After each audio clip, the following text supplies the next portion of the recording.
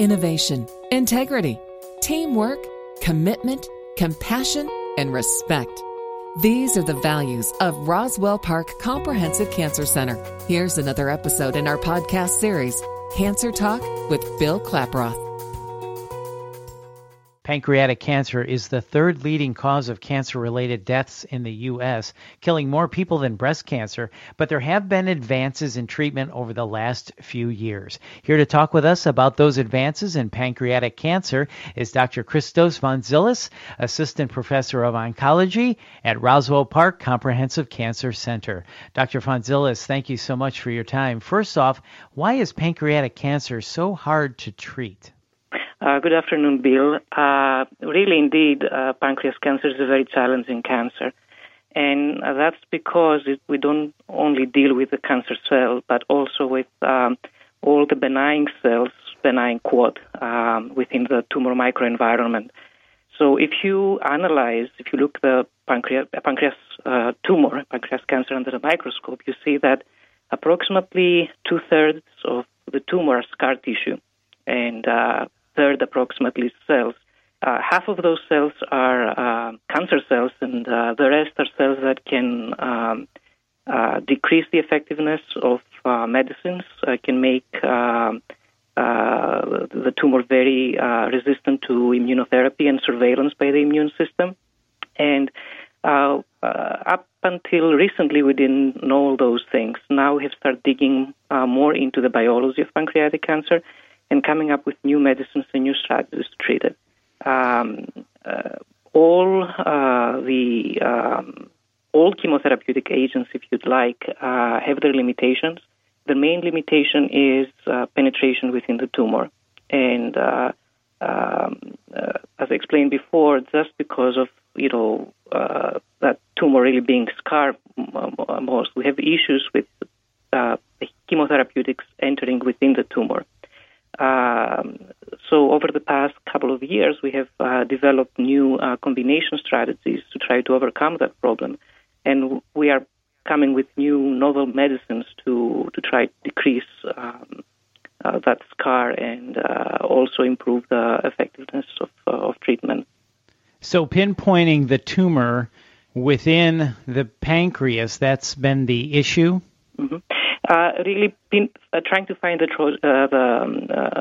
Achilles heel, if you'd like, of pancreatic cancer. And the Achilles heel should be one of the components of the microenvironment of the cancer, meaning all the supportive cells that are helping cancer to thrive, not specifically cancer cell, but all the supportive cells that look benign, but really they're not that benign.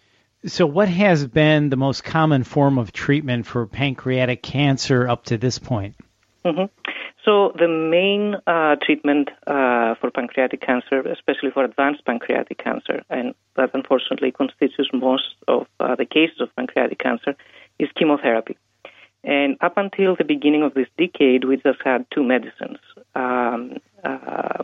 Right now, we have two main combination strategies that have really improved the survival of patients with advanced pancreatic cancer.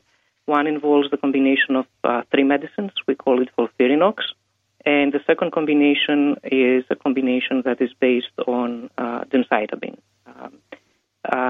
Those two strategies are what we call standard of care for treatment of patients with pancreatic cancer.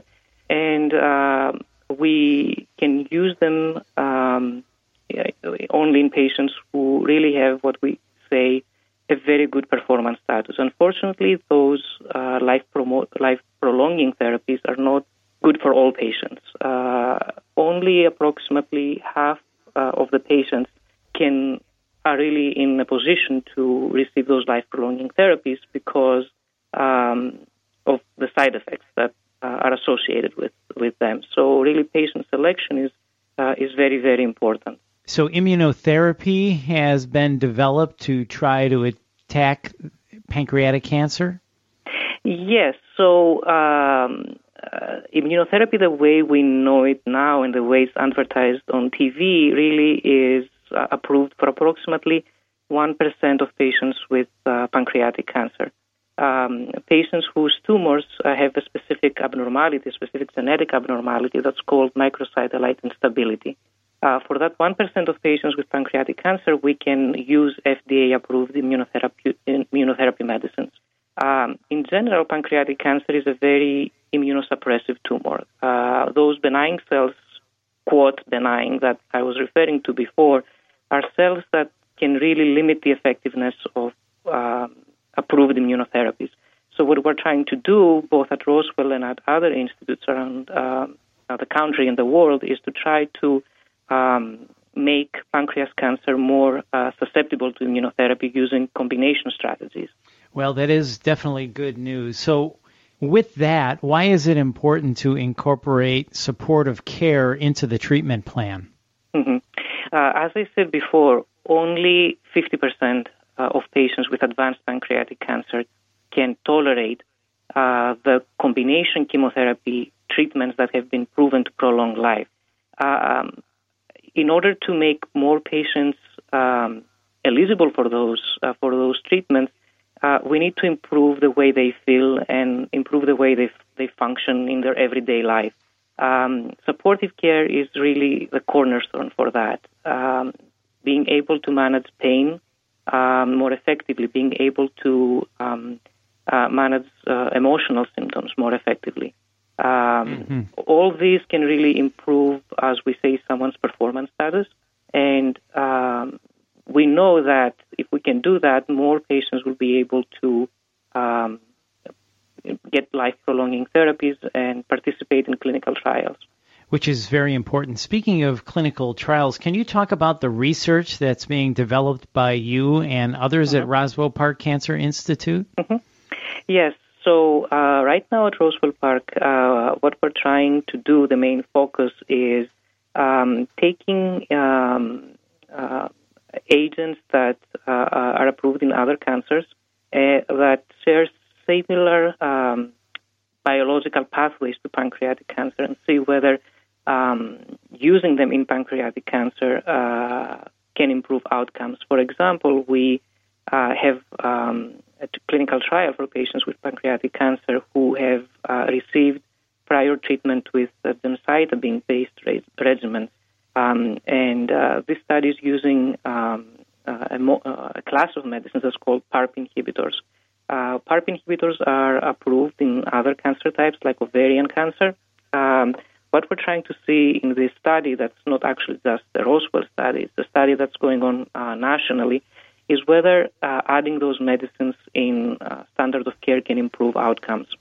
We are also going to have soon a clinical trial that is trying to increase the effectiveness of immunotherapy by using combination strategies. We anticipate that to be fully active in a few months. We also have clinical trials that are trying to improve our first line, as we say, treatments, more or less treatments that we're using in patients who have not received any prior chemotherapy, by using novel formulations of medicines that can achieve higher penetration within the tumor and higher concentration of this medicine within the tumor. Furthermore, we're looking into more like animal models and cellular models about how we can increase the effectiveness of immunotherapy in pancreas cancer. We expect that to be available for use in clinical trials in actual humans in about 1 to 2 years. That's excellent news, and keep up the good work with those trials and those research products. It's great to hear that you're attacking this problem and you're going after new methods constantly, so we appreciate the work you're doing in this area. And lastly, Dr. Fontzilis, can you tell us about the upcoming pancreatic cancer event for patients and caregivers on Friday, December 1st, 2017? Yes, this is an event that we've been designing for a couple of months now. More or less what it is discussing the multidisciplinary management of pancreatic cancer in various disease states. And what we mean about multidisciplinary management is how do we incorporate surgery, chemotherapy, and supportive care in the management of pancreatic cancer.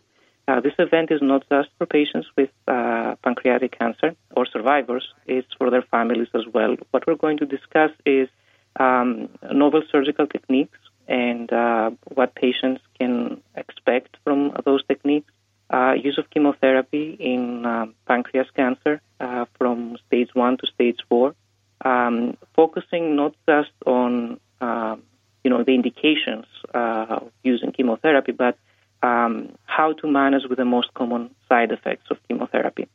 And as I said before, discussing the importance of supportive care, patients with pancreatic cancer, not just in the advanced, incurable stage, but also in the earlier stage of the disease.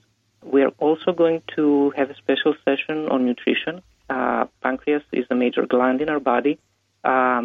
It is very, very important, not just for controlling our blood sugar, but also for digesting nutrients, proteins, fat.